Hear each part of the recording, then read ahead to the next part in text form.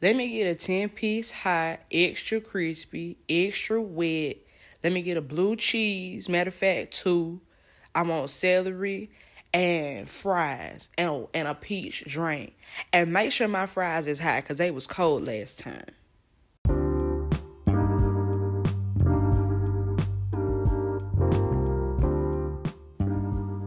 You are now listening to the Extra Crispy, Extra Wet podcast, hosted by the Young Aunties.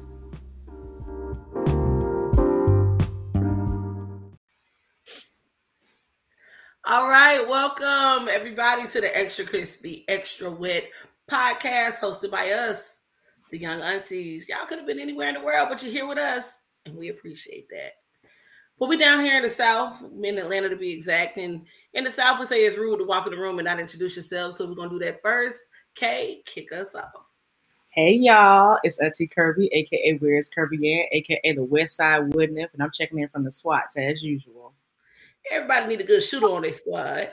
And that would be me, Auntie Kaylee, aka Killer Kaylee with no kills, aka the original Kaylee, established in 1985. Hashtag stop gentrifying my name. Amen. And y'all know who I am. It's your favorite homegirl, Nick, from the old school Lithonia, where we put it on you. And we glad to be back in this thing one more again. All right, well, y'all know we always start. We're going to get that good old wing order of the day. Crack-a-lackin'. Auntie Kaylee, what's on your plate, doll? I'm feeling spicy per usual, but I'm gonna do a Nashville hot chicken tender with the side of hot honey and ranch. Yeah. Well, all right. Okay.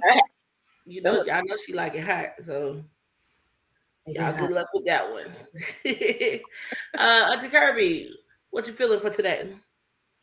I'm feeling very nostalgic. There used to be a Chinese restaurant called Fried Rice King off of Cascade on the west side of Atlanta that had what were called Chinese style fried chicken wings, which I essentially learned when I got older were marinated in soy sauce and then deep fried, typically in a wok.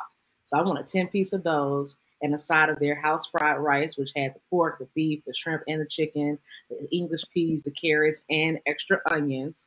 And of course, I'm going to have water because hashtag I'm an adult and hashtag glowing skin. And I'm actually going to have one of my grandmother's desserts today, a slice of $1 million pound cake. And if anybody ever gets to meet me and impresses me, I might make one for you. Well, all right. And I think I saw something earlier that was really interesting and I would like to try, which is waffle fried chicken. It is a take on chicken and waffles, and then this chicken wings fried in waffle batter, basically. And yes, you bite into a piece of chicken and waffles with every bite, and they drizzle your choice of syrup on top. So yeah, that's what I'm feeling today. Yeah, I'm down with that exploration. Yeah. Like it makes you want to try it. Like I feel like we can all make that at home. Yeah, for sure. Like, you know what I mean? And just enjoy. Mm-hmm. So I feel like we're all going to try that in the near future, and we need to share what worked, what didn't work, so we can perfect that recipe. Absolutely. We're going to use Aunt Jemima for the batter. Yeah. Or that, what's it called now? Pearl Milling Company. Yeah, Pearl Milling Company. Who was that? No. Good job making it sound like it's been established since the 1800s. I was like, it's funny you mentioned Aunt Jemima because we have a story coming up, y'all, that kind of ties into that whole historical aspect. We'll get to that. Right now, it's time to move into the Auntie of the Week. Auntie Kirby, you got somebody for us? Yes. Congratulations to Miss Shelly Ann Fraser Price, who ran the world's fastest 100-meter this year. Jamaican-born Shelly Ann Fraser Price actually followed her unprecedented fifth world championship in the 100-meter by running the world's fastest time this year at the Diamond League meet in Poland this past Saturday. Not yesterday, but the Saturday before yesterday. She's actually a 35-year-old mom. She clocked 10.66 seconds. That's crazy. 100th faster than she ran to win the world title in Oregon 3 weeks ago. She actually beat a field that included top Americans like Aaliyah Hobbs, Melissa Jefferson, and TT Terry. So we're really, really excited for her. We know that oftentimes in a lot of track meets, Black women are always showing their level of excellence. So congratulations to her. We hope you continue to strive and continue to move as fast as you can through this life of track. So we appreciate you and want to congratulate you, Auntie Shelly and Fraser Price. All right. Yes, ma'am. Auntie Shelly and Fraser Price definitely did her thing. Jamaica did their thing. In the women's heats, and USA women did their things.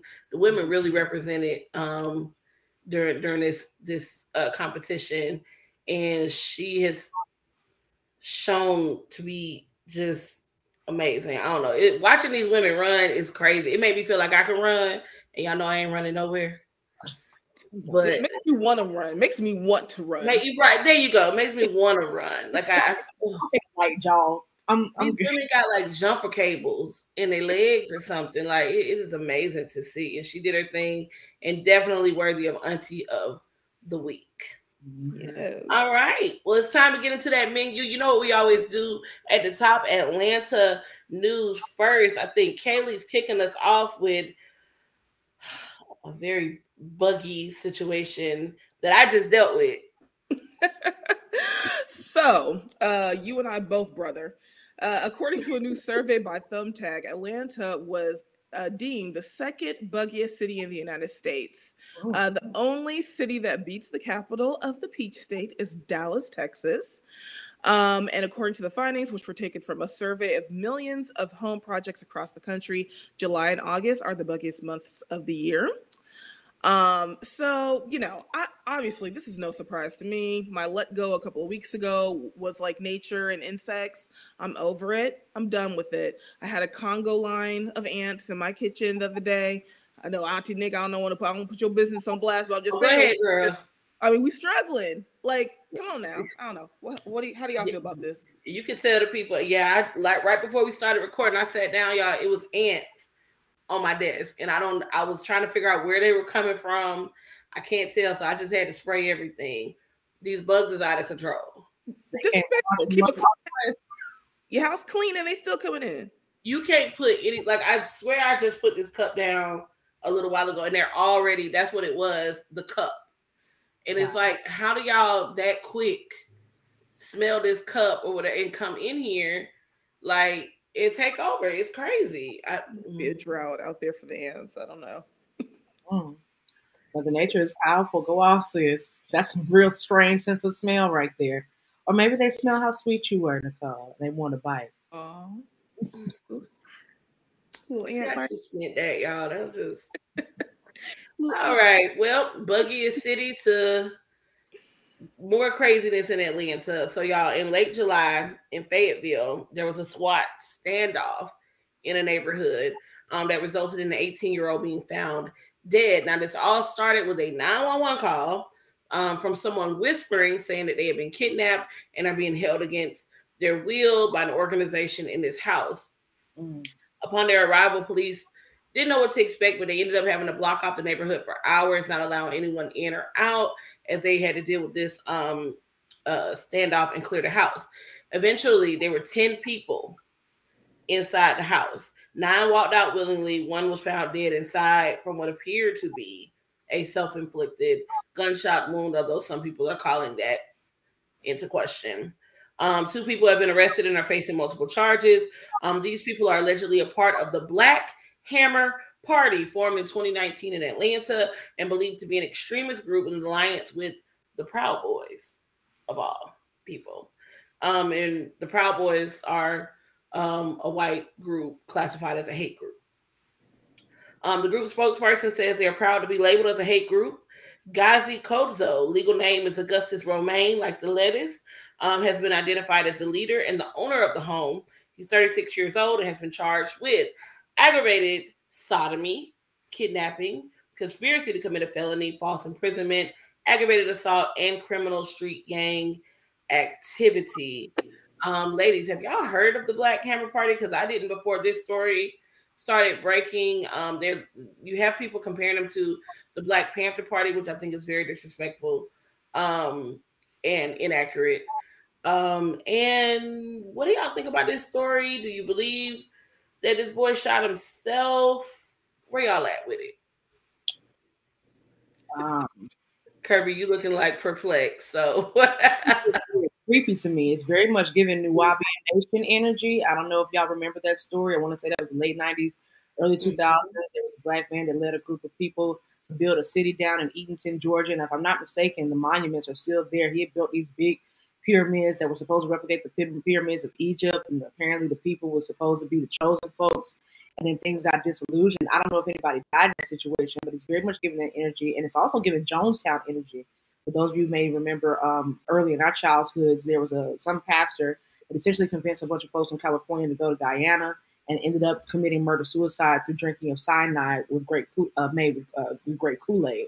I had not heard about the Black Hammer Party. I mean, I know there are some extreme wings of the Hebrew Black Israelite movement that kind of move in similar ways as what you were talking about.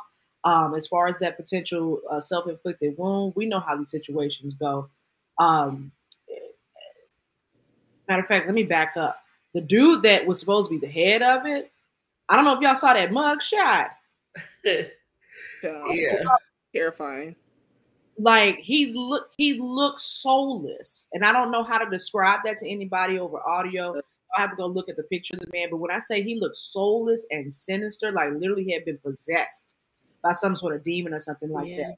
So honestly, I don't know what to make of the situation. I hope that everybody else is safe and that there are no other members that are still, roaming about and trying to possibly implement whatever plan that he was trying to implement. But if you align yourself with the Proud Boys, as far as I'm concerned, you're my enemy. Please don't come in here with that fool-la-la. Y'all know I'm about that action. I am very much a protector of life. Life that needs to be lived.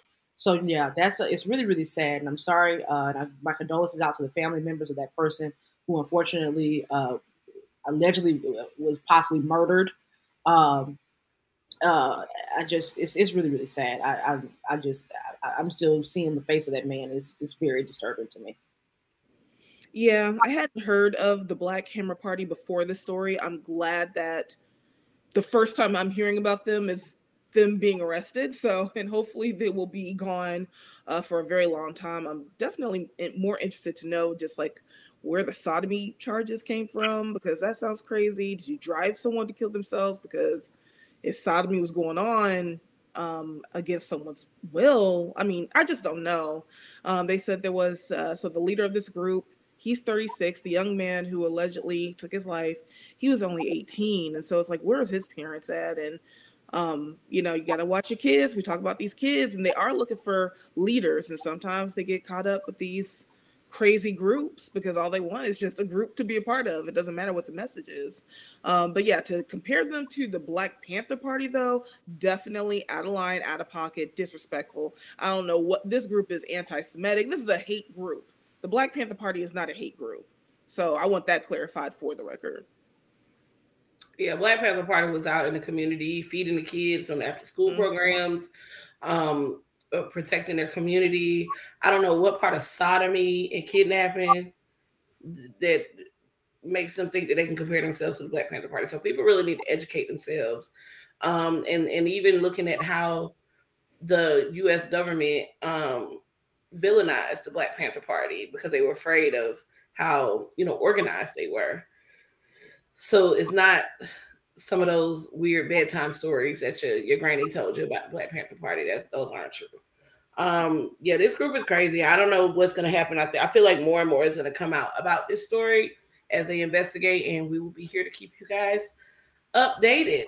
Moving along, more updates, Auntie Kirby, on some things that we also talked about here. Listen, y'all know I've been talking real out the side of my neck about this abortion situation in Roe v. Wade. Well, it turns out the abortion law that is potentially being introduced says that a fetus is tax deductible. Our state's fetal personhood provision now includes a $3,000 tax exemption starting around 6 weeks of pregnancy. Basically, the Georgia's abortion ban counts a fetus as a person, as we've been discussing, and now apparently it's going to be a part of the tax code. The State Department of Revenue actually announced this week that any unborn child with a detectable human heartbeat can be claimed as a dependent, providing a $3,000 tax exemption for each pregnancy within a household months before a child is born. Georgia's law, of course, currently bans abortions after 6 weeks, which is usually around when doctors can actually find and detect a fetal cardiac activity. And of course, this announcement comes on the heels of the Roe v. Wade announcement. And actually, nearly 40 states, including Texas and California, define a fetus as a person in cases involving homicide. So if that is the case, then, again, run us our check. Hopefully it starts with these potential tax deductions and then moves all the way to having life insurance and any of the other benefits of being alive goes with being a human being. How do y'all feel about this, being able to possibly get a deduction if you just so happen to be carrying a fetus with a heartbeat?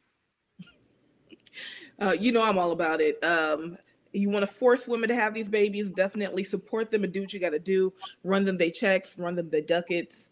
It's the least you can do in a nation where we're being actively repressed. At least you can give me some kind of support. Yeah. I agree. And even Stryker want to get in on the conversation and agrees. That's how I know this is real. Like, put me in, Mom. Put me in. Yeah. I'm for it. I mean, y'all know from the beginning, I've been on the bandwagon of if you're going to force these things, then I have questions. And one of them was, can I put them on my insurance? Mm-hmm. Can I get tax deductions from them? Can I get child support immediately? Do I qualify for all the benefits that women with children qualify for immediately? If you are saying that I am now holding a human being, then what can I do with that? Y'all saw recently the woman even argued in Texas, I can ride in the HOV lane. It's 2 people in this car. And y'all trying to ticket me, but according to your laws, it's 2 of us in here. So I think that if y'all gonna do one, you got to do the other. And I'm all for it. And for everybody's info, the act is actually called the Living Infants Fairness and Equality or Life Act. So be looking for that legislation to possibly pop up on the November ballots, and especially consider voting early. Make sure that y'all get a copy of that act, of the Life Act, and read through it. I know it's a lot to do that, but we're at a point, we're in our mid to late 30s. We've got to pay attention to things that are going to potentially impact us. And even if you don't read through the entire potential legislation, at least make sure you get a general summary and also find out the people who are supporting that particular act within your state, an act similar to it within your states, even beyond Georgia, so that you have an idea of what you're voting on in November. Absolutely. All right, moving along. Atlanta's Music Midtown Festival for 2022 has been canceled.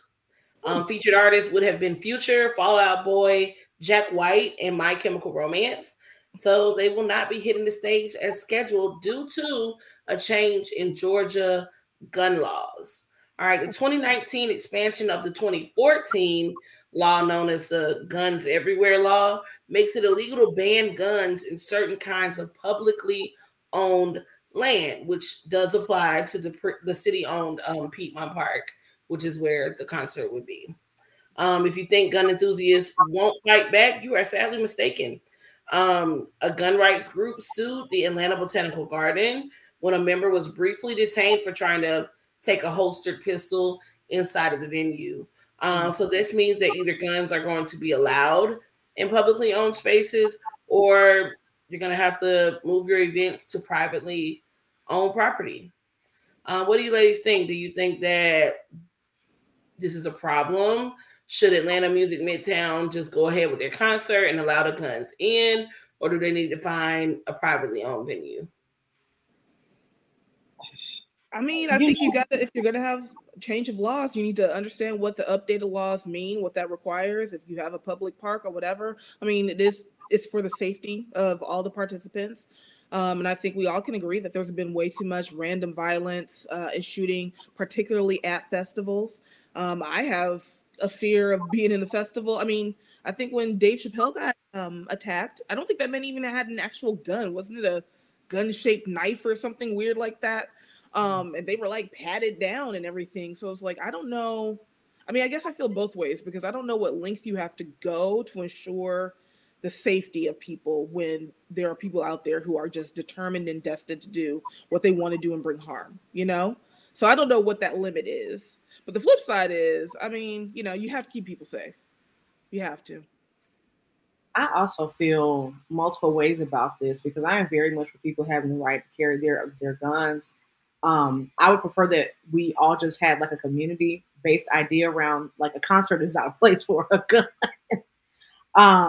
Like we supposed to be jumping up and down, moshing, enjoying the music, beefing it up, swag surfing and stuff like that, or whatever. Even though this lineup is a little bit awkward, I don't even know why anybody bought any tickets in the first place. But congratulations on getting refunds. Who's in the lineup? I was trying to find that. Future, My Chemical Romance, and some other folks. It didn't make any sense. It's like Jack White and Fall Out Boy. Is Jack White the boy? Ooh.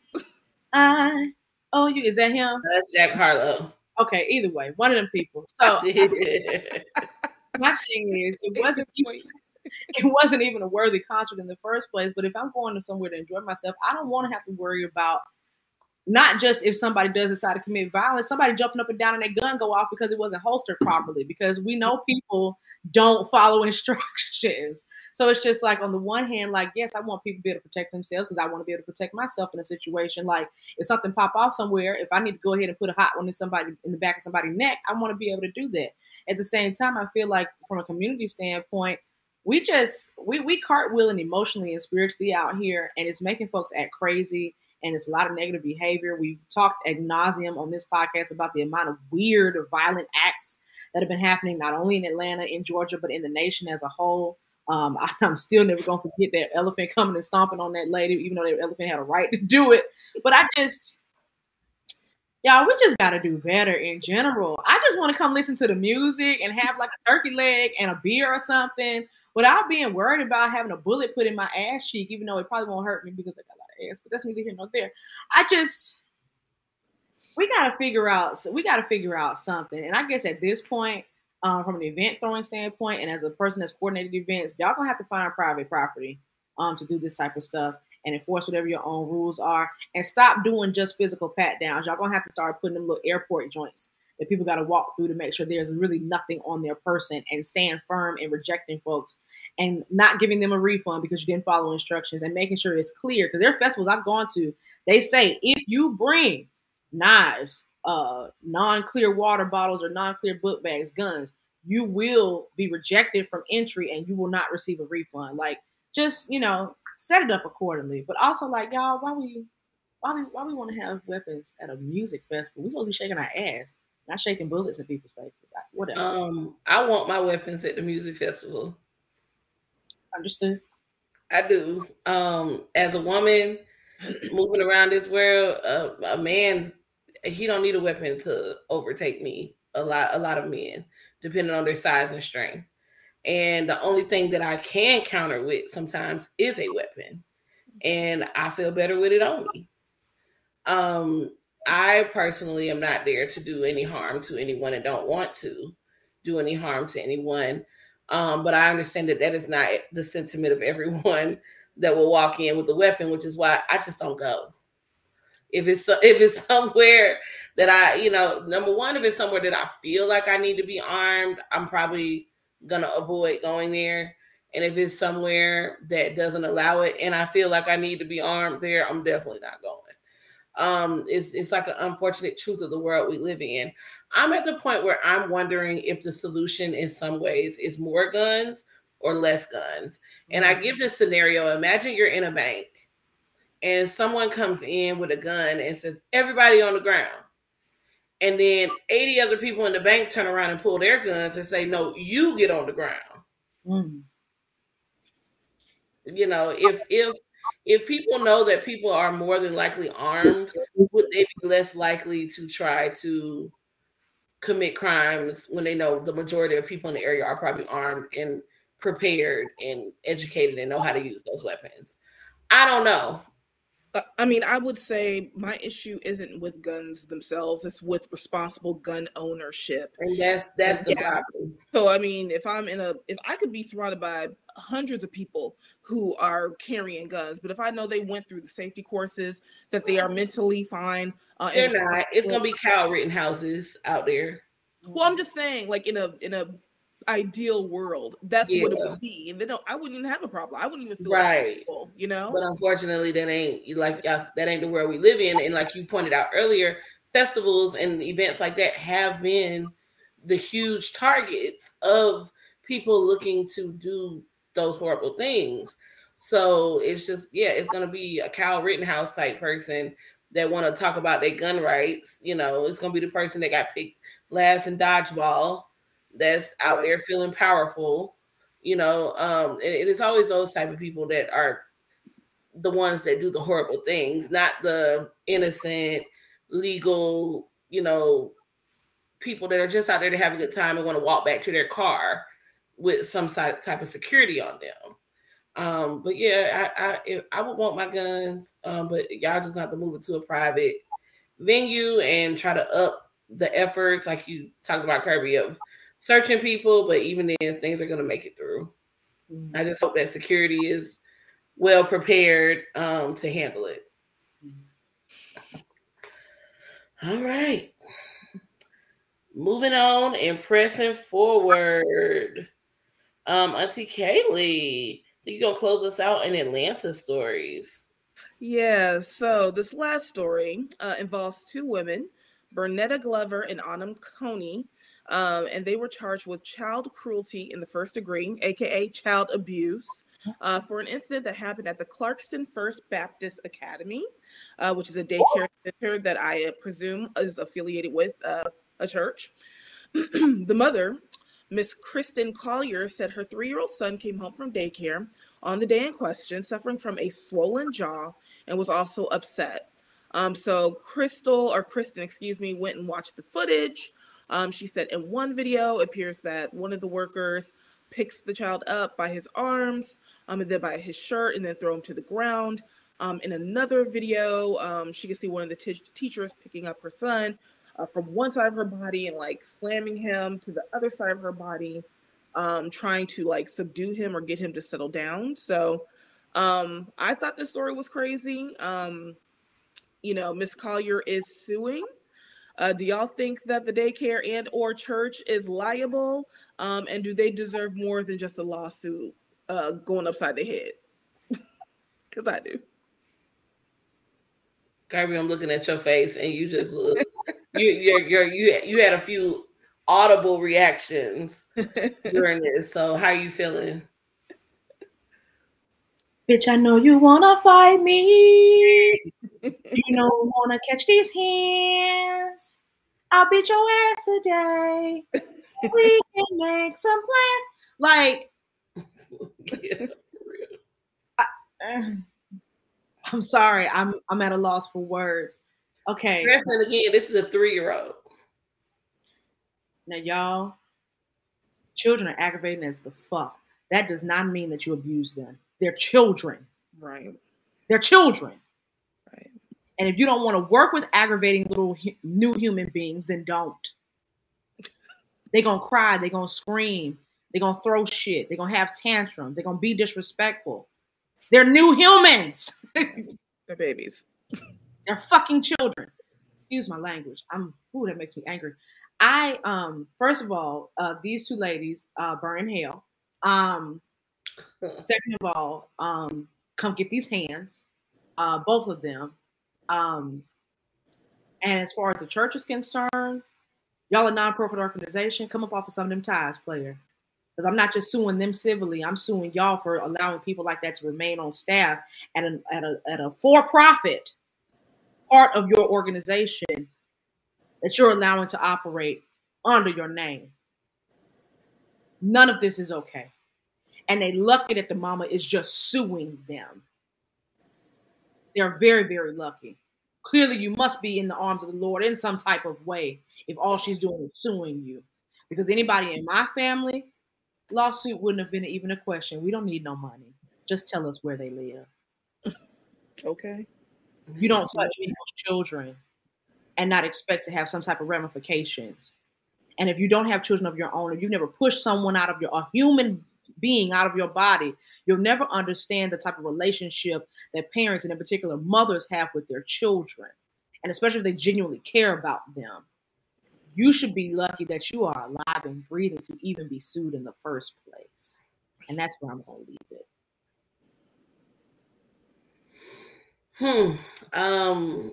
Parents, just be very careful about who you leave your children with, and prepare your children. When my niece was very, very small and started in her daycare, days, I remember my sister letting us know that when she picked her up one day and was talking to the worker, that they mentioned that she talks too much.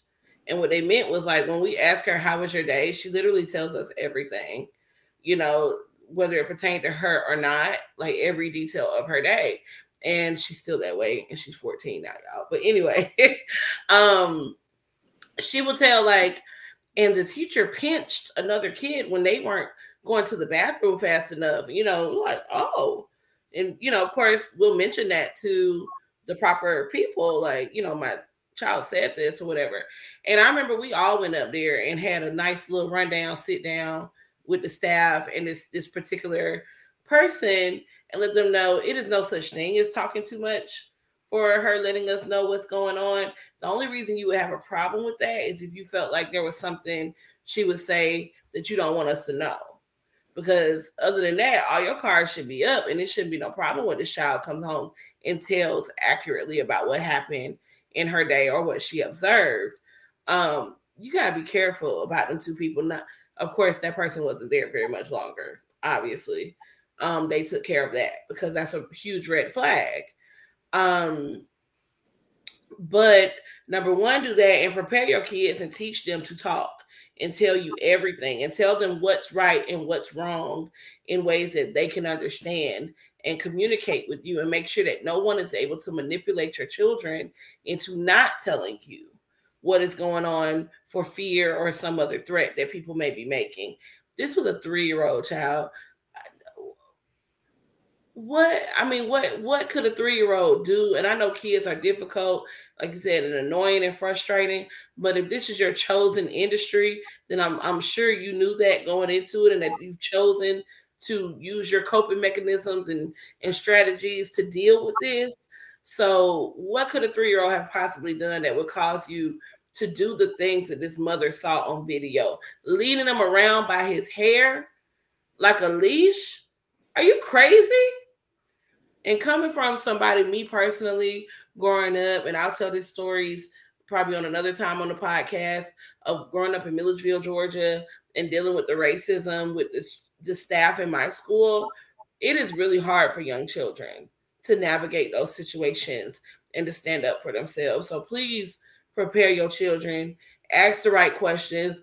I'm to the point, you need to be regularly checking footage anyway, and just asking to see it if they don't have it where they have it. I know some people have apps where you can watch live stream all day of your children in daycare. So do your due diligence. I don't think there's too much when it comes to protecting your kids. This is horrible. Yes, they need to go straight to hell, not only with gasoline draws on, but on scholarship. Okay.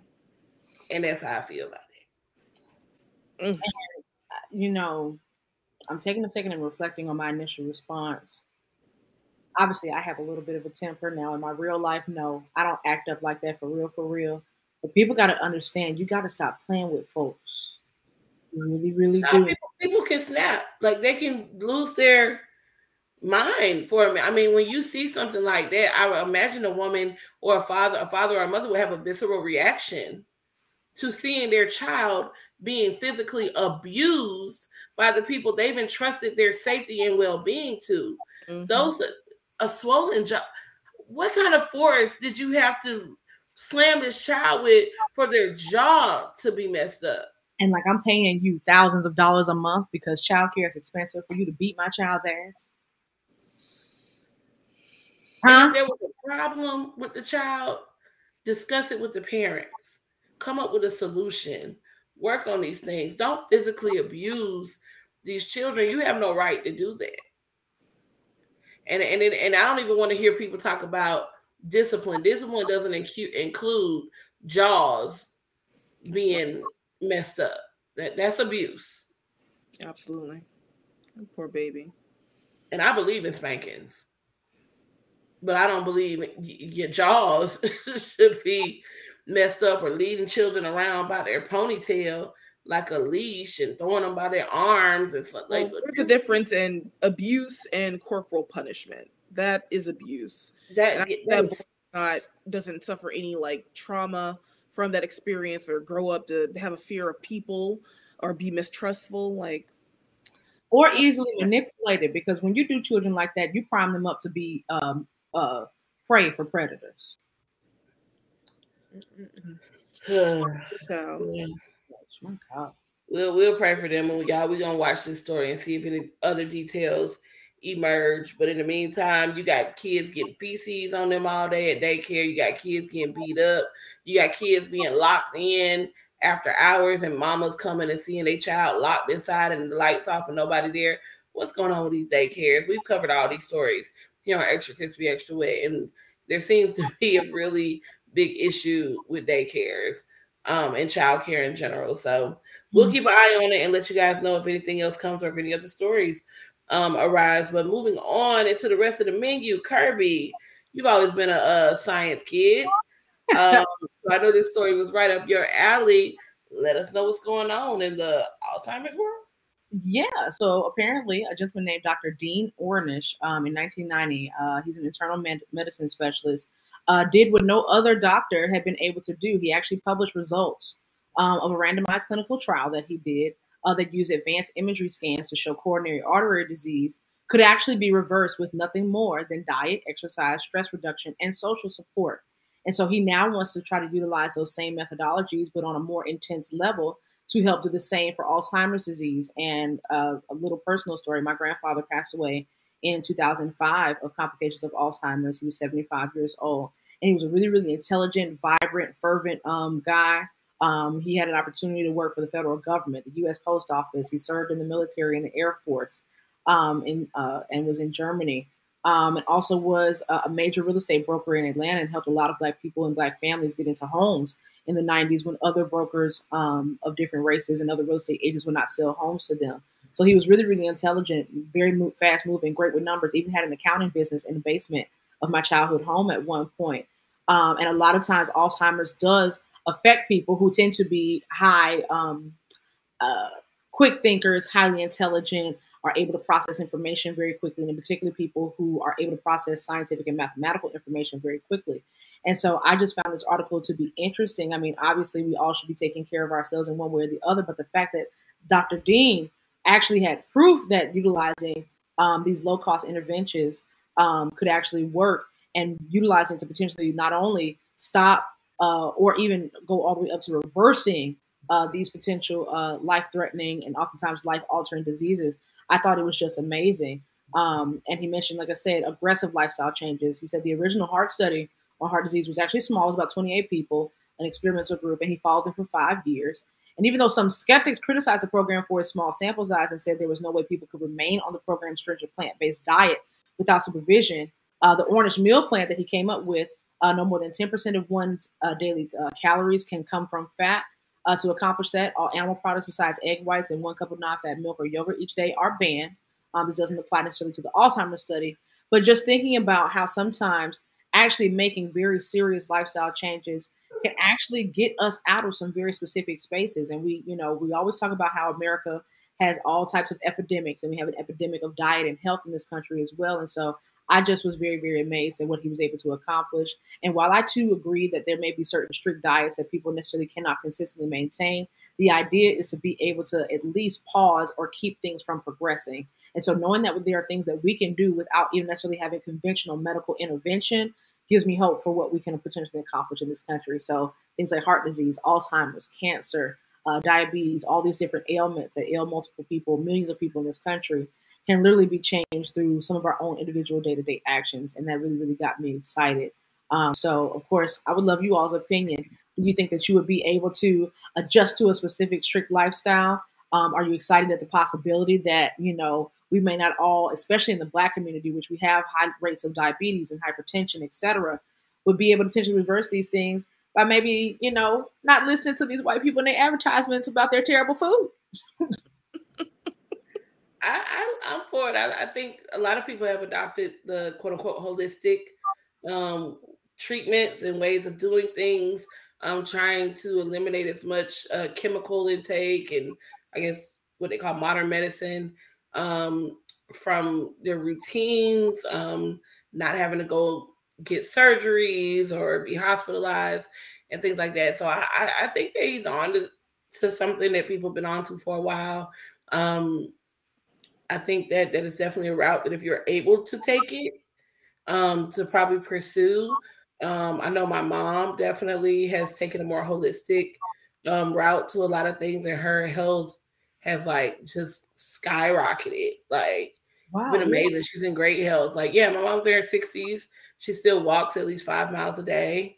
She loves to work in her garden and do things like that. It's just, her diet is really what she changed. Mm-hmm. And changing that diet just like got her back to her college, and she was a college athlete.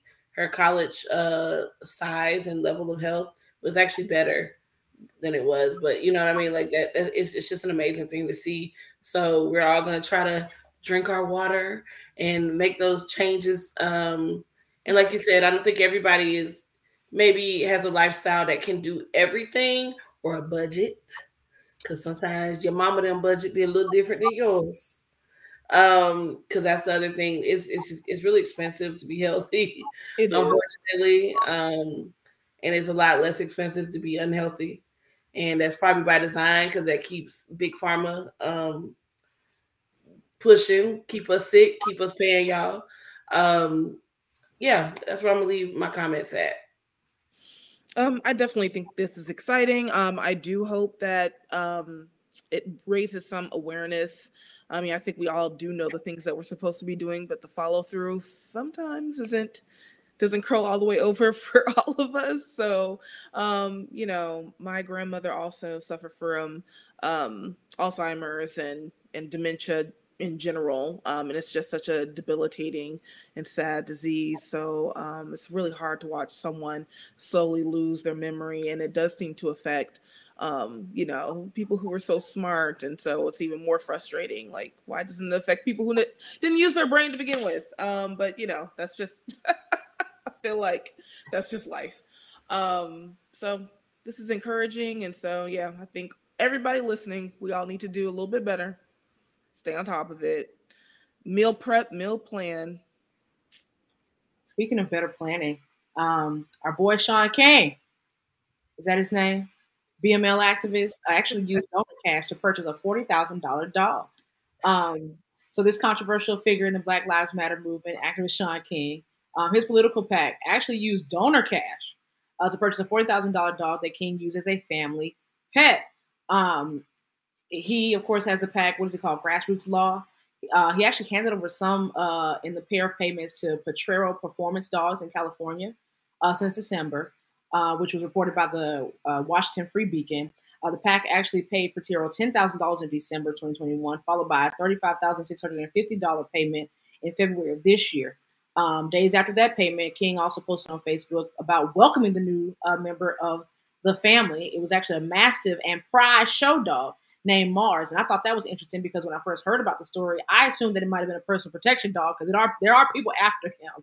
And personal protection dogs do tend to be that expensive, not necessarily just a dog, but because you have to pay for them to be trained. And it takes about 2 years to train a personal protection dog. That post, though, however, has been deleted or potentially made private.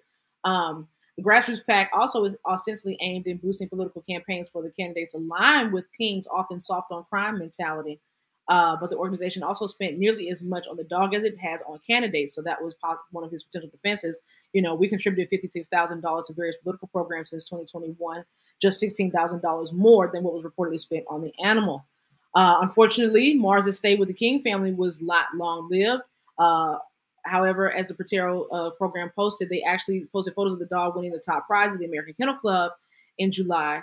They explained in an earlier Instagram post that Mars had a little too much energy for the family, and the dog had to go back to them. The Instagram post from Potrero also has since been made private. So, as a person, I'm actually in the process of looking for a personal protection dog. They tell you all the time, most of the animals, whether they're a prize AKC winner or whatever it is, these dogs need lots of exercise and lots of attention. And by I mean lots of exercise and lots of attention, they typically need to have like an hour-long walk at least 2 times a day, which in my opinion is not much, but I've had dogs in my family my entire life. For other people, that's too much, care. And then, of course, obviously feeding costs, et cetera, et cetera. So I just find it interesting, Mr. King. You can't seem to handle your mouth, handle your platform, or handle a dog or your money. And it's just very, very confusing to me. Ladies, how y'all feel? Sean, it's always something with Sean King, man. I really don't know. I don't know what to make of him. I do know that I had to stop following him on Instagram at one point because it just was too much, and seems like he's always whining and crying victim about something that's personal to him only. So he claimed he needed this guard dog, but I guess he really didn't need the guard dog that he spent thousands, tens of thousands of dollars on. He says that the gun laws in New Jersey are restrictive and that he needs protection from white supremacists, and that he was done taking the high road. So I don't know. He don't have a dog or a gun, so I don't know exactly how threatening that is to someone, but I don't know. I mean, I still have doubts and concerns that he's even part black. So I mean, it sounds like his tax returns are his biggest threat. How you feel, Nick? I just feel like he's always misappropriating something or being accused of that. Sorry. Where there's smoke, there's fire. This has been an ongoing thing with Mr. King. If that's his real name, like just because you keep a fade haircut don't mean you with me. Like she said, I don't even know who or what you are. And I'm gonna just need you to make it very clear. Actually, no, I don't, because I don't need you. I don't need nothing from you. It just seemed like it's more controversy around you than progress. Ooh. Because I'm trying to see where we're going with this whole thing. What are we doing other than making headlines, and headlines that are not necessarily helpful to the community? And I think if you really are for a community and you see that your presence isn't actually benefiting them for the love of the community, you would just step back. And y'all, we've seen that when people say, I'm gonna just take a step back because I can see this ain't helping. And if me doing that helps y'all, cool, I'm gonna do that. So I think we at that point, Mr. King, where it's time for you just to go ahead and step back so we can move forward, because this ain't helping. It ain't working. In the words of Lauryn Hill, it ain't working. I mean, I don't even see Sean King out and about. Like, I see his posts. And that's one of the reasons why I had to unfollow him. It wasn't just this victimhood that he has with himself personally. It was like traumatizing for me because he's so explosive and the pictures he posts are so like exploitive and illicit. It's like, I don't need to see that on a random Tuesday at 3:45. Like, come on, Sean. And then if it's not that, then it's him complaining about how people are out to get him. And then it's another story about, oh, these are all fake stories. I'm just saying, if it looked like a duck, quack like a dog, talk like talk like a duck, y'all know what I'm trying to say. It's a doggone duck. Like, come on, Sean. People been calling you a thief for how many years? And what happened to the dog? Did you get your money back? Like, how does that even work? Like Ray Charles' mama said in that movie, scratch a lie, find a thief. Ooh, go off. That's all I'm saying. More than my car. Well, all right, we got our good eye on you, Mr. Sean King. Moving on about some things that just don't sit right in the community. Airbnb is in hot water again after a luxury slave cabin experience was advertised on the website. The Panther Burn Cottage, that name itself, Panther Burn Cottage, boasted an 1830 slave cabin that housed enslaved people in Greenville, Mississippi. When Wanton Gates, an entertainment and civil rights attorney in New Orleans, came across this listing in a group text, his family was trying to set some things up, and they found that this was the only thing in a certain area that they were looking for. He was outraged and made a now viral TikTok post about the situation. The Airbnb and the owner, Brad Hauser, both apologized. Hauser saying he has no desire to profit off of slavery. What's disturbing is that since Gates brought this issue to the forefront, Airbnb has found and taken down several other similar property listings. I've had my views on weddings on plantations. I've always said that they would never have a wedding at a Nazi general's estate, no matter how beautiful it was. or on a concentration camp? Why is it that our pain and our history, our people are never given the same respect? And we're just told that we're being emotional and get over it. But when I switch it and give those examples, people would be outraged if someone was to want to have a celebration in those areas. So, I mean, what do you guys think? Like, would you want to stay in this cabin? Should anybody? And by the way, it has rave reviews. I bet it does. People have stayed there and given rave reviews of this luxury experience. What do you ladies think? Anyone looking for that luxury experience would likely give it rave reviews, because that takes a certain sick-minded person. Like, I don't even know what the crowd of people that is for, but luxury and slave quarters are two words those are oxymorons. They don't deserve or belong in the same sentence. Also, the man who owns the Airbnb didn't mean to profit off of it. Really? So how did you come about that property? Because even if it wasn't bestowed upon you and it's not family property, you own it now. So what's the purpose of having the Airbnb? Are you not profiting off of that? Is it probably not a part of a larger like property or something too that you might also Airbnb out and get, profits from that? But yeah, to stay in a slave quarters, like, does like a random like old white man come in and like rape the people and beat them in the middle of the night, like to give them that, real slave feeling experience? Yeah. I mean, is the spa just going out and picking cotton? You have to cut your own watermelon, chop wood.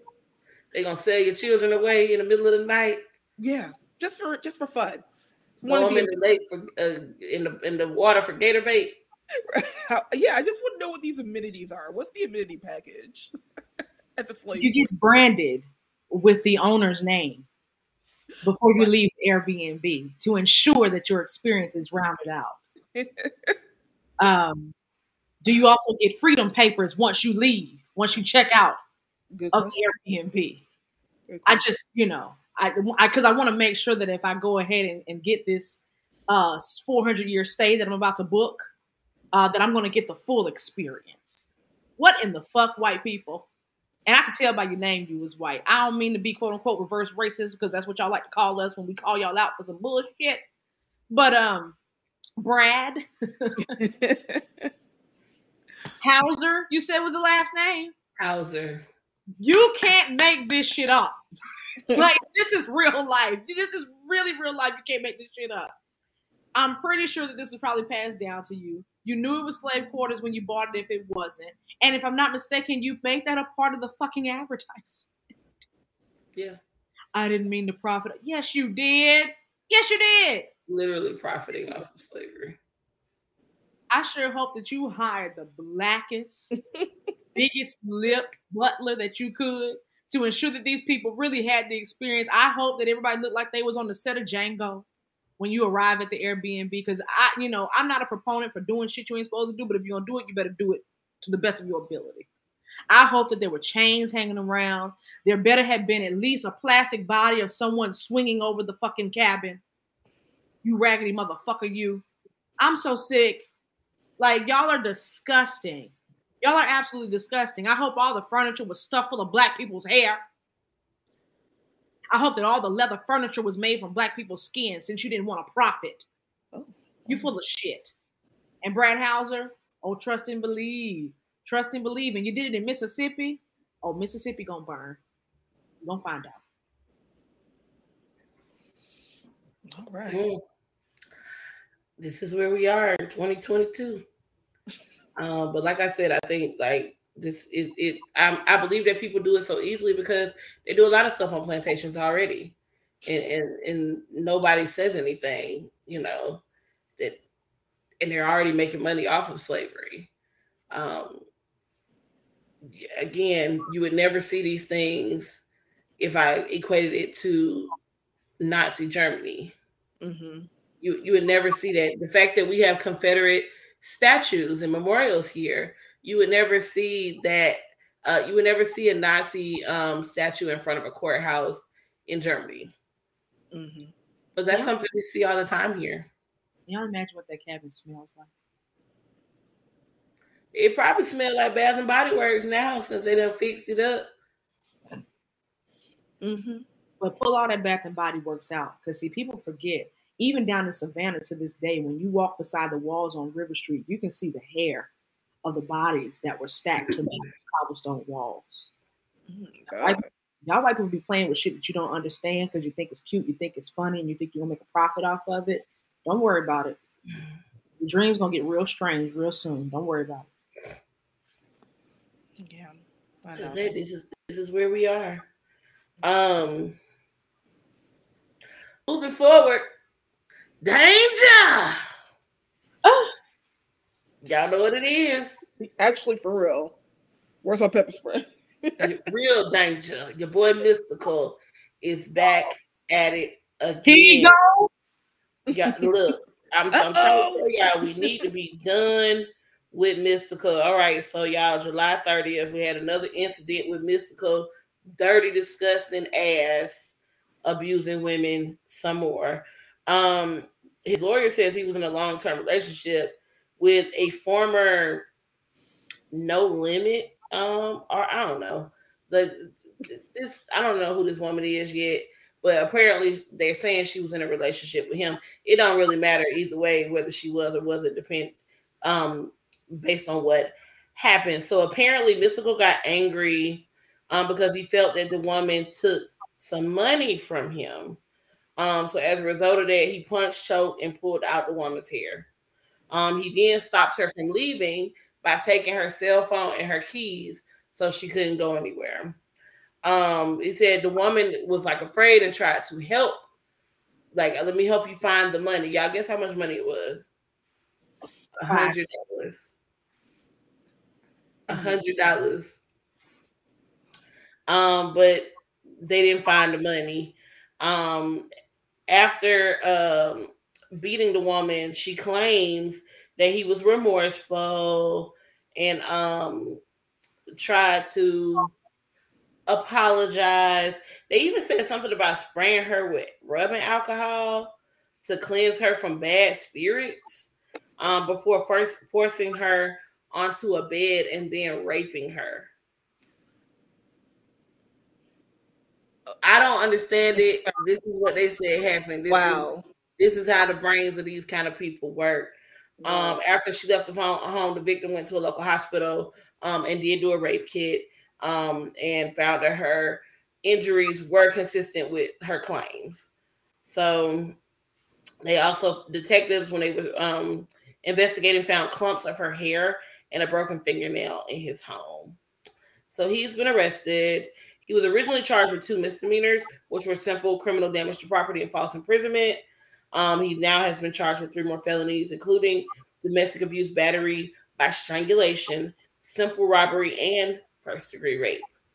The judge denied his bond, thank God. So now he faces an additional 5 drug charges, including possession of Schedule II amphetamines, possession, a bunch of possessions, y'all. I'm not going through all these. He possessed a lot of drugs, okay?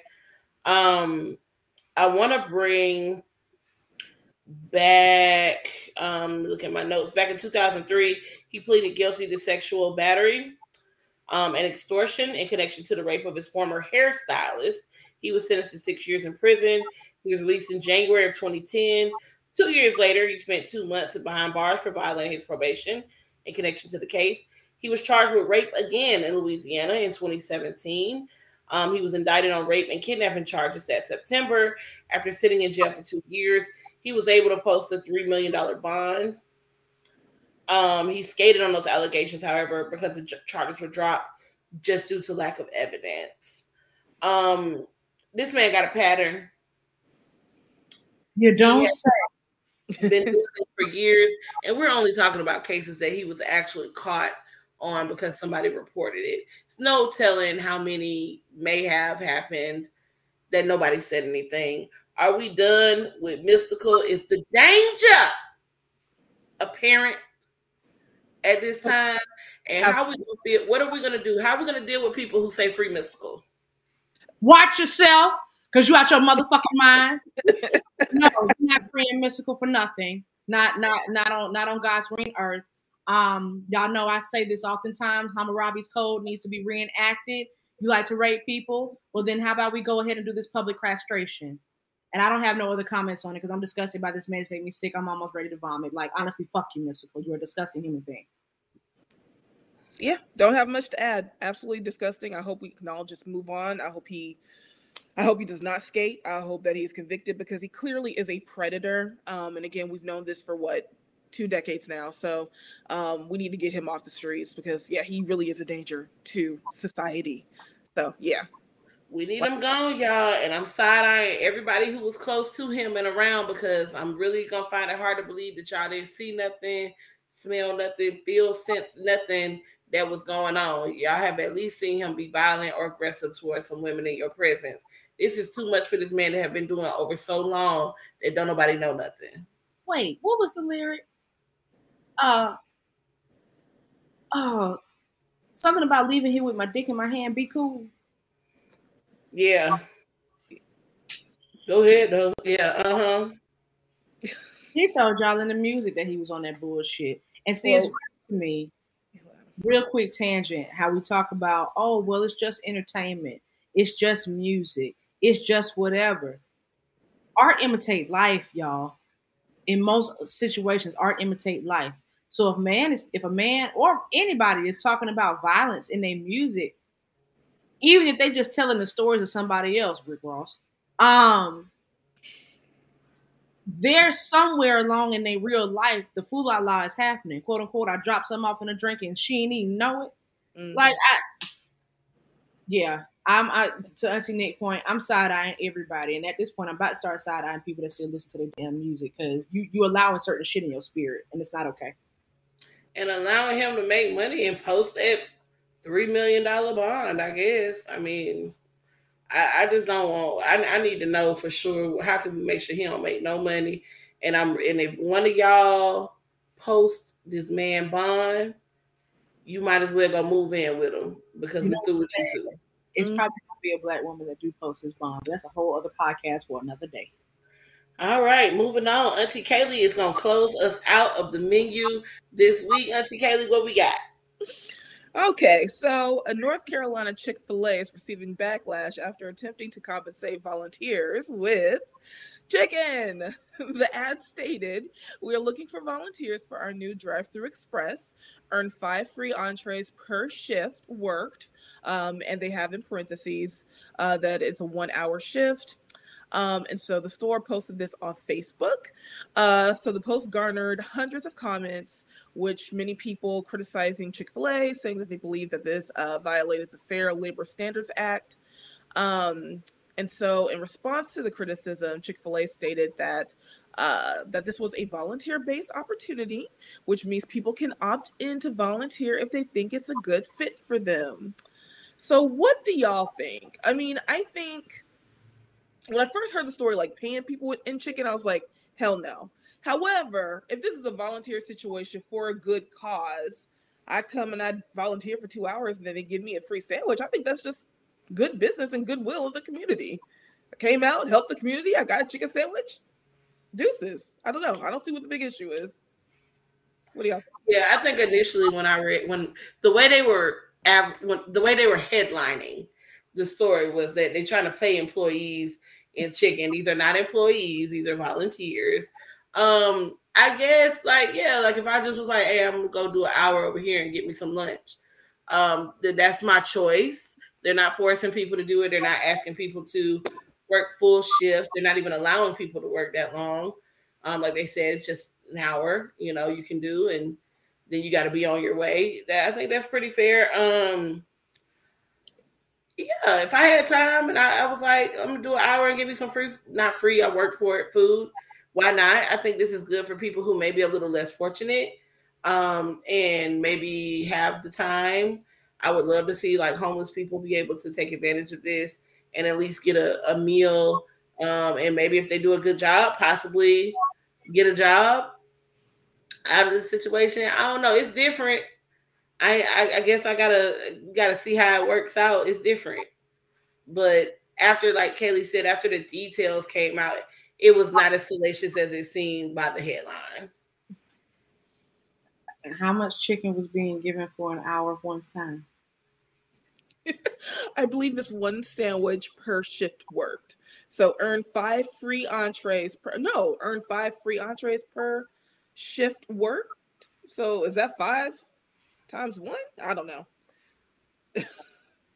Whether it was 1 chicken sandwich or 5 chicken sandwiches or 5 combinations of the different entrees that they have, I'm not sure that the actual cost of obtaining said chicken and the other ingredients associated with that food, I'm not sure that that is consummate to 1 hour of someone's time. Now, I am in agreement. Okay, it's a volunteer opportunity, so you're making a choice. At the same time, if I'm a company owner, and especially a company that has been operating in the black at least since 2014, because Chick-fil-A made 5.1 billion in profit in 2014 and had intentions of making upwards of 10 billion in profit by 2020, which I am more than sure that they accomplished based off of how many Chick-fil-A stores are being opened on a yearly basis, which increased from 60 stores per year in 2014 to now close to 85 stores per year, and it now costs $10,000 to open Chick-fil-A instead of the $5,000 that it used to cost to open Chick-fil-A. I'm not sure that as a business owner in this circumstance, that is consummate to someone's actual total hour of time. But again, if you're making a choice, you want to go up there and work for the chicken, eat more chicken, what can chicken do for you? Then that's your choice. But I just find it a little bit interesting that they would think that either 1 to 5 chicken sandwiches is consummate to actual proper compensation, even in a volunteer circumstance, to someone's entire hour of labor. And I don't know if they outline in this in this article what kind of labor they will be doing, because all I can say is allegedly working in a Chick-fil-A is very hard work because they have to split those fillets by hand. There are no knives back there to cut. That lemonade is made by hand. They squeeze them lemons by hand. And I'm not going to disrespect the fact that Chick-fil-A is one of the higher, if not the highest paid fast food jobs that you can get. And they do, for all intents and purposes, for the most part, take care of their staff, and them owner operators make an obnoxious amount of money, typically upwards of $10,000 a month. At the same time, again, my question is the amount of food that you are providing them for an hour of labor consummate to that hour based off of what you're asking them to do? That's the only question that I have. But you know what? It's fine. No, it ain't. But most volunteer work ain't. Fair enough. Even if they volunteering like at a soup kitchen or something, the amount that you would have to pay somebody to do it would be way more than it would be the amount that you would. But soup kitchen, Chick-fil-A. It's two different things, but volunteering is volunteering. It's people you signing up to do something that you are not required to do. I mean, like I carry my ass over to Chick-fil-A tomorrow and be like, "Hey, put me on for an hour." I didn't have to do that. I'm choosing to do it. Honestly, though, y'all could have had some of the corporate staff at the office off of Buffington Road to come do that shit. You didn't have to request volunteers, but it's fine. That's y'all business, and Chick-fil-A is a private organization, so do as you will. As long as y'all volunteers give me that same good service and don't be messing myself up and put my right sauces in my bag, I'm good. Which, speaking of, have y'all noticed since the pandemic started that Chick-fil-A don't be following instructions at every location? I have. And sometimes them fries and them tenders be a little chilly. I have. I prayed about it. You prayed about it. Because I used to like, number one, Chick-fil-A didn't really make no mistakes like that. And if they did, I'll be like, man, that must have been God's plan. Because it's the only way Chick-fil-A would get it wrong is if it was God's will. You know what I mean? Like, but when I look at my bag and I don't see no condiments, and I'm like, dude, y'all specifically asked me how many of what did I want, and I don't see none in here. Like, is the devil infiltrating Chick-fil-A? I feel like, he at work here. So where's my pleasure? This isn't for my pleasure. Maybe it was the volunteers. Maybe they had the volunteers. Maybe it was maybe I got some of the volunteers that day. People out here working for sandwiches. I'm gonna have to ask to be sure. Are you a volunteer or a paid employee? Period. Paid employee. Never. Esther and Kathy would have never allowed this level of inconsistent service to happen. So I'm just asking, can somebody go tap Dan Kathy on the shoulder and ask him what's going on? I don't know. I guess we'll see what happens. It might work, it might not. I don't know how long this would last. If this is a long-term plan type thing, who knows? But I do know we got a new book of the month. Yes, we do. All right. It brings us to the end of the show, end of the menu, bottom of the show. So we got a new book of the month for the month of August. Kirby, what we got? Yes, we have Black Girls Must Die Exhausted, a novel by Jane Allen. It is actually a book that's a part of a trilogy, which includes Black Girls Must Be Magic and 7 Days in June, which includes Tia Williams. But I found this and I thought it was really, really interesting. So this is a fiction book. We've been doing a lot of nonfiction, so I figured let's try something different. And one of the reviews here says, if her opening salvo is any indication, Allen promises to show the relentlessness of the trauma of Black women, what they deal with every day, leaving with the solidarity of friends who can relate. So I'm excited to read this. I love the graphics of the novel. You can find it on all of your platforms, Amazon, Barnes & Noble, Audible, etc. But again, the title of that book is Black Girls Must Die Exhausted, a novel by Jane Allen.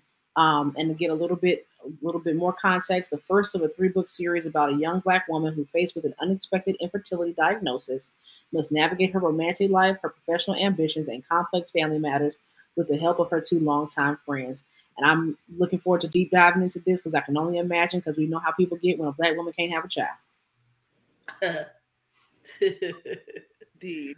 Lord, especially nowadays. Listen. All right. Well, I'm interested in this one. I've never heard of this book or this series. So this is new for me. I'm excited to dive into this and see what we got. Jane Allen. That'll be a new author for me. Yeah. All right. Sometimes you go get your food. You're excited to eat it. You sit down. You open up your box. You take a bite and your fries ain't even hot. You got to go return. We like to call them let goes. All right, Kirby, I think you got a very specific let go for this week. Yeah. So I'm going to do my best to be succinct with this, but I'm letting go of betrayal. Too many times in our lives, we betray ourselves and we betray each other, whether it's through self-sabotaging, not believing in oneself, insecurity, not taking opportunities that we know are meant for us, not being courageous in the moments when we need to be courageous, not standing firm in our boundaries. We need to stand firm in our boundaries. And so, yeah, I want to let go of betrayal, self-betrayal, and betrayal by others. A lot of times when we betray ourselves, we then allow others to betray us, whether it be lack of loyalty, lack of proper communication, like I said, lack of boundaries, allowing people to manipulate us out of our inheritance in this life. And our inheritance includes decency and respect and love and nurturing. And so I would just say, I know I'm tired of self-betrayal. And I would hope that anybody listening to this that ever watches this understands that self-betrayal is the first betrayal, and everything else is secondary and tertiary to that. So I'm definitely letting go of self-betrayal and betrayal in general. Stop stopping yourself. Stop getting in your own way. Betrayal. Letting go of betrayal to include self-betrayal. Mm-hmm. All right. I receive it. Letting it go. Excellent. All right. Sometimes we go to the function, get a little bite to eat, but there's a little left over. We like to wrap that up in some good old aluminum foil or a styrofoam box, take it home, put it in the refrigerator, eat off of it. A little bit later, we like to call that a good old to-go box. Something we want to leave you with positive for the week. Auntie Kaylee, hook us up with a good old to-go box. Well, I think I have been spending time with my parents' dog, Striker. He's not next to me anymore, but he popped up a couple of times during the episode. And I've had him for a little less than 2 weeks, and it's just been such a joy. I almost always have like a pet or a dog. It's like my first time not having a dog in my home. So I just encourage everyone to explore adopting a pet. Do not go to dog breeders. There are many adorable pets. It's been awesome for me, getting me up and out, encouraging me to take my daily walks, not 5 miles, but yeah, Striker wouldn't appreciate that. But I mean, it's healthy emotionally, physically. So adopt a pet. I want to, yes. I love pets. Just And they help create structure in your life sometimes if you're willing to put forth the effort, especially with a dog. Like I'm not ready for a dog yet. Nipsey, y'all hear her, sometimes, gallivanting around the house. Cats are a little bit more independent, a little bit more self dealing or whatever. But a dog in particular, especially the level of affection that a dog can provide for you, that can be very, very comforting. So I'm definitely here for that. And I'm looking for one, and I'm going to try my best to stay away from breeders. But I also, like I said earlier in the episode, I'm looking for a personal protection dog, which may force me to go to a breeder at some point because my dog's going to bite. Everybody find the pet that's right for you. Yes. And I wish this good on everyone except Sean King.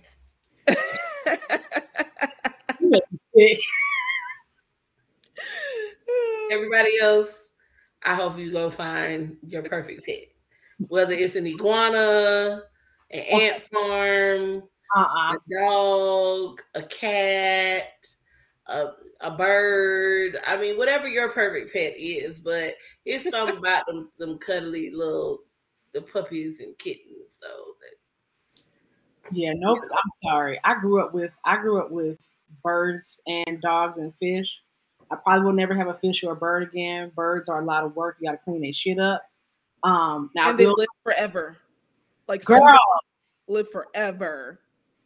Listen, and especially not no parakeets. Luckily, I was blessed to not have to deal with parakeets as a child. But them motherfuckers be chirping all day long, all night, all day. What's the ones that be telling your business? Parrots. Okay, yeah. African grays, yeah. They also speak. I guess it's they repeat stuff like because they mimic sound, so they can literally say what you said. And it be your own bird at the wrong time. And some of them live literally like 60, 70 years. Yes, sometimes they're out with the owners, legitimately.